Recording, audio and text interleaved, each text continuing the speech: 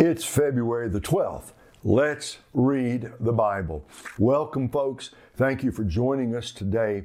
Yesterday, we finished the wonderful Gospel of Matthew, and now we're hopping back into the Pentateuch, back near the beginning of the Old Testament to the fantastic book of Leviticus. I suppose there are many of us who, when we read the Bible, might use a lot of adjectives for the book of Leviticus, but fantastic might not be the first thing that comes to your mind, but it is a fantastic book. Wonderful revelation of the character of God, of the holiness of God, of the holiness that He expects from us as His redeemed people. Now, we'll come back to that in a minute. Let me say also, we're glad to have you with us. If you're new and you have not yet downloaded the daily reading guide, the Bible reading guide, go to keepbelieving.com. You can download it there. It's on the front page and it's free. We'll give you all the daily readings, and there's one version of it arranged by months, and you'll just be able to go with us January, February, all the way through December. Glad to have you with us. Also, thank you for your comments on Facebook, on YouTube, and on Rumble. I'm glad to get them and try to answer as many of them as I can. Also, thank you very much for your prayers, and thank you for sharing these videos with your friends. That's one way. When you share these videos on social media, that's a way to help us reach a whole lot more people. Now,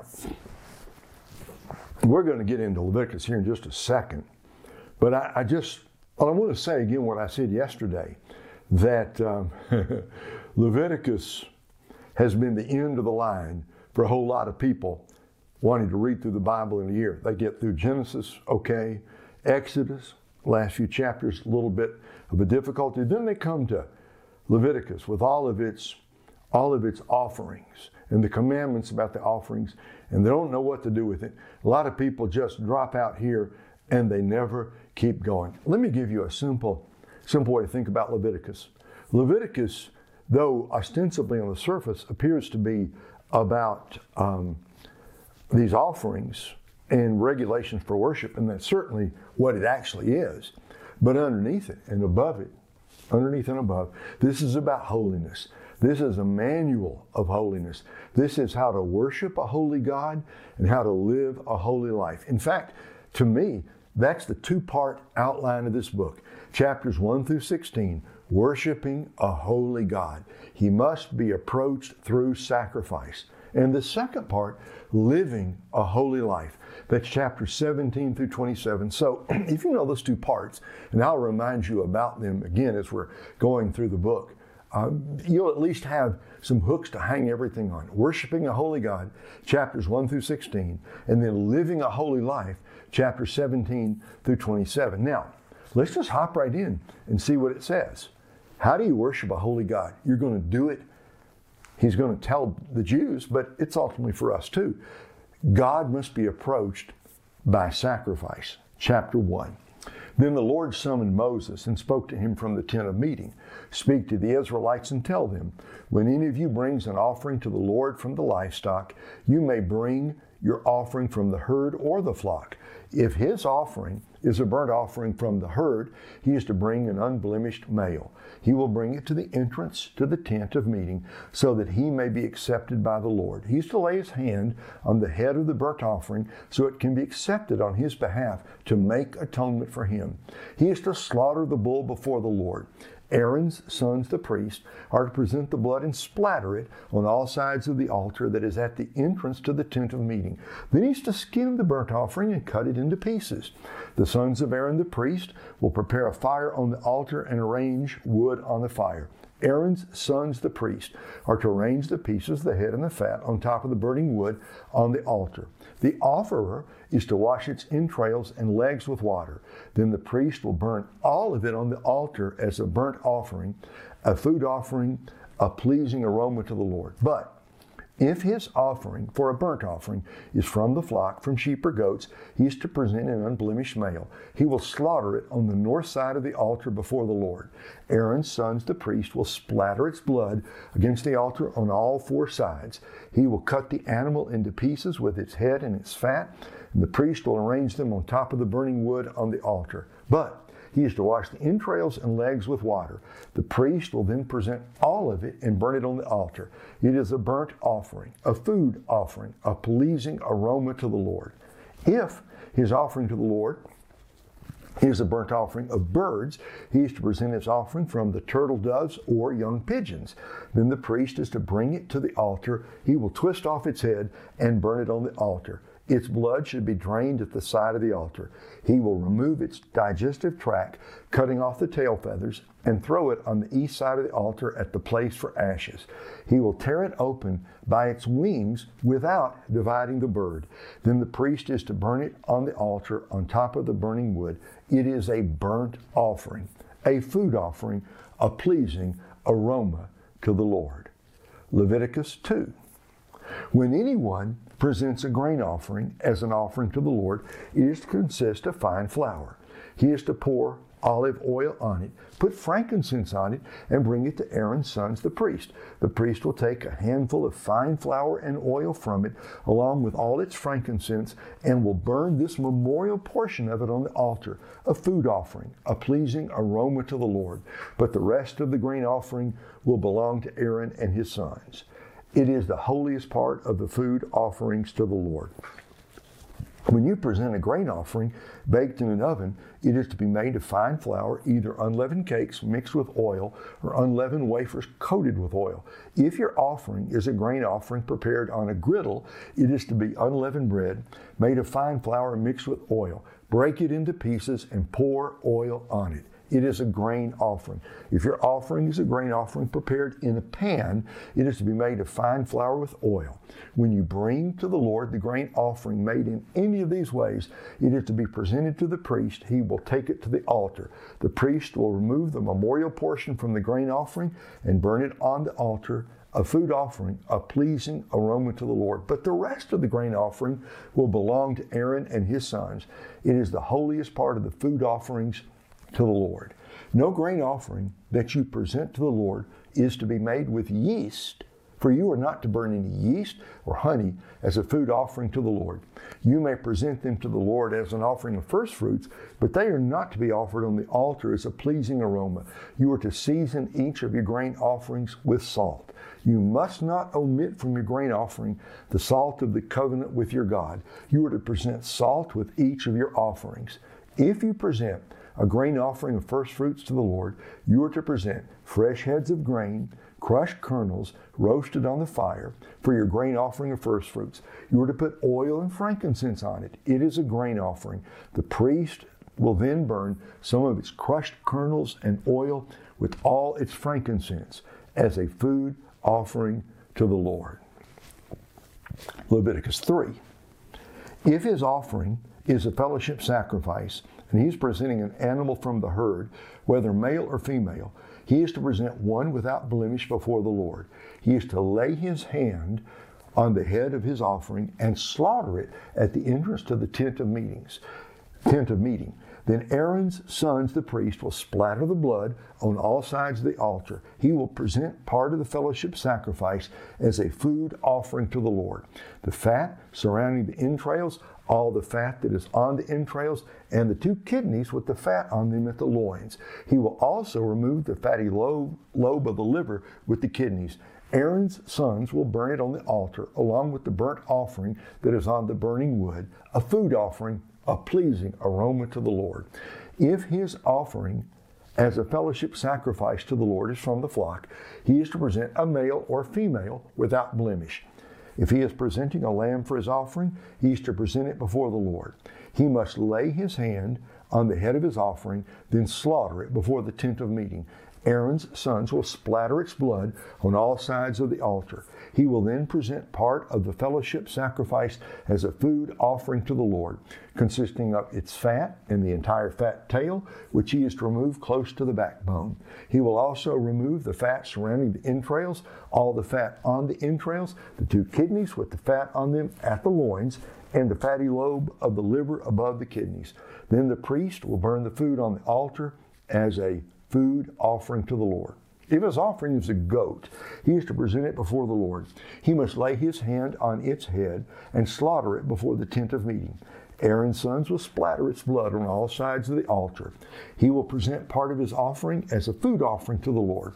The fat surrounding the entrails, all the fat that is on the entrails, and the 2 kidneys with the fat on them at the loins. He will also remove the fatty lobe of the liver with the kidneys. Then the priest will burn the food on the altar as a food offering for a pleasing aroma. All fat belongs to the Lord. This is a permanent statute throughout your generations. Wherever you live, you must not eat any fat or any blood. Chapter 4. Then the Lord spoke to Moses, "Tell the Israelites, when anyone sins unintentionally against any of the Lord's commands and does anything prohibited by them, if the anointed priest sins, bringing guilt on the people, he is to present to the Lord a young, unblemished bull as a sin offering for the sin he has committed. He is to bring the bull to the entrance of the tent of meeting before the Lord, lay his hand on the bull's head, and slaughter it before the Lord. The anointed priest will then take some of the bull's blood and bring it into the tent of meeting. The priest is to dip his finger in the blood and sprinkle some of it 7 times before the Lord in front of the curtain of the sanctuary. The priest is to apply some of the blood to the horns of the altar of fragrant incense that is before the Lord in the tent of meeting. He must pour out the rest of the bull's blood at the base of the altar of burnt offering that is at the entrance to the tent of meeting. He is to remove all the fat from the bull of the sin offering, the fat surrounding the entrails, all the fat that is on the entrails, and the 2 kidneys with the fat on them at the loins. He will also remove the fatty lobe of the liver with the kidneys, just as the fat is removed from the ox of the fellowship sacrifice. The priest is to burn them on the altar of burnt offering. But the hide of the bull and all its flesh, with its head and legs, and its entrails and waist, all the rest of the bull, he must bring to a ceremonial clean place outside the camp to the ash heap, and must burn it on a wood fire. It is to be burned at the ash heap. Now, if the whole community of Israel errs, and the matter escapes the notice of the assembly, so that they violate any of the Lord's commands and incur guilt by doing what is prohibited, then the assembly must present a young bull as a sin offering. They are to bring it before the tent of meeting when the sin they have committed in regard to the command becomes known. The elders of the community are to lay their hands on the bull's head before the Lord, and it is to be slaughtered before the Lord. The anointed priest will bring some of the bull's blood into the tent of meeting. The priest is to dip his finger in the blood and sprinkle it 7 times before the Lord in front of the curtain. He is to apply some of the blood to the horns of the altar that is before the Lord in the tent of meeting. He will pour out the rest of the blood at the base of the altar of burnt offering that is at the entrance to the tent of meeting. He is to remove all the fat from it and burn it on the altar. He is to offer this bull just as he did with the bull in the sin offering. He will offer it in the same way. So the priest will make atonement on their behalf, and they will be forgiven. Then he will bring the bull outside the camp and burn it, just as he burned the first bull. It is a sin offering for the assembly. When a leader sins and unintentionally violates any of the commands of the Lord his God by doing what is prohibited and incurs guilt, or someone informs him about the sin he has committed, he is to bring an unblemished male goat as his offering. He is to lay his hands on the goat and slaughter it at the place where the burnt offering is slaughtered before the Lord. It is a sin offering. Then the priest is to take some of the blood from the sin offering with his finger and apply it to the horns of the altar of burnt offering. The rest of the blood he is to pour out at the base of the altar of burnt offering. He must burn all its fat on the altar, like the fat of the fellowship sacrifice. In this way, the priest will make atonement on his behalf for that person's sin, and he will be forgiven. Now, if any of the common people sins unintentionally by violating one of the Lord's commands, does what is prohibited, and incurs guilt, or if someone informs him about the sin he has committed, then he is to bring an unblemished female goat as his offering for the sin he has committed. He is to lay his hand on the head of the sin offering and slaughter it at the place of the burnt offering. Then the priest is to take some of the blood with his finger and apply it to the horns of the altar of burnt offering. He is to pour out the rest of the blood at the base of the altar. He is to remove all its fat, just as the fat is removed from the fellowship sacrifice. The priest is to burn it on the altar as a pleasing aroma to the Lord.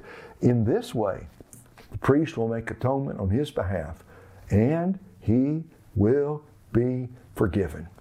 Or if the offering that he brings as a sin offering is a lamb, he is to bring an unblemished female. He is to lay his head on the head of the sin offering and slaughter it as a sin offering at the place where the burnt offering is slaughtered. Then the priest is to take some of the blood of the sin offering with his finger and apply it to the horns of the altar of burnt offering. He is to pour out the rest of the blood at the base of the altar. He is to remove all its fat, just as the fat of the lamb is removed from the fellowship sacrifice. The priest will burn it on the altar along with the food offerings to the Lord. In this way, the priest will make atonement on his behalf for the sin he has committed, and he will be forgiven. End of the reading. You got it, folks? You sin. There's nothing you can do about it yourself. You can't do good work. It's the same in the Old Testament and New Testament. You can't do good work. You can't straighten up and fly right. You can't give money. You can't do any of that. Somebody's got to pay the price. Blood must be shed. A sacrifice must be made. It's the whole argument of the book of Hebrews. You know, in this reading, a couple times we were told, take the remaining parts of the animal. You don't eat them. You don't keep them.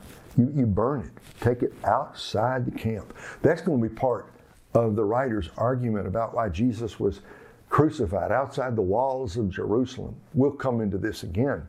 Just know now, sin, sacrifice, atonement, forgiveness. Got it? Sin, sacrifice, atonement, forgiveness. When we sin, there must be a sacrifice.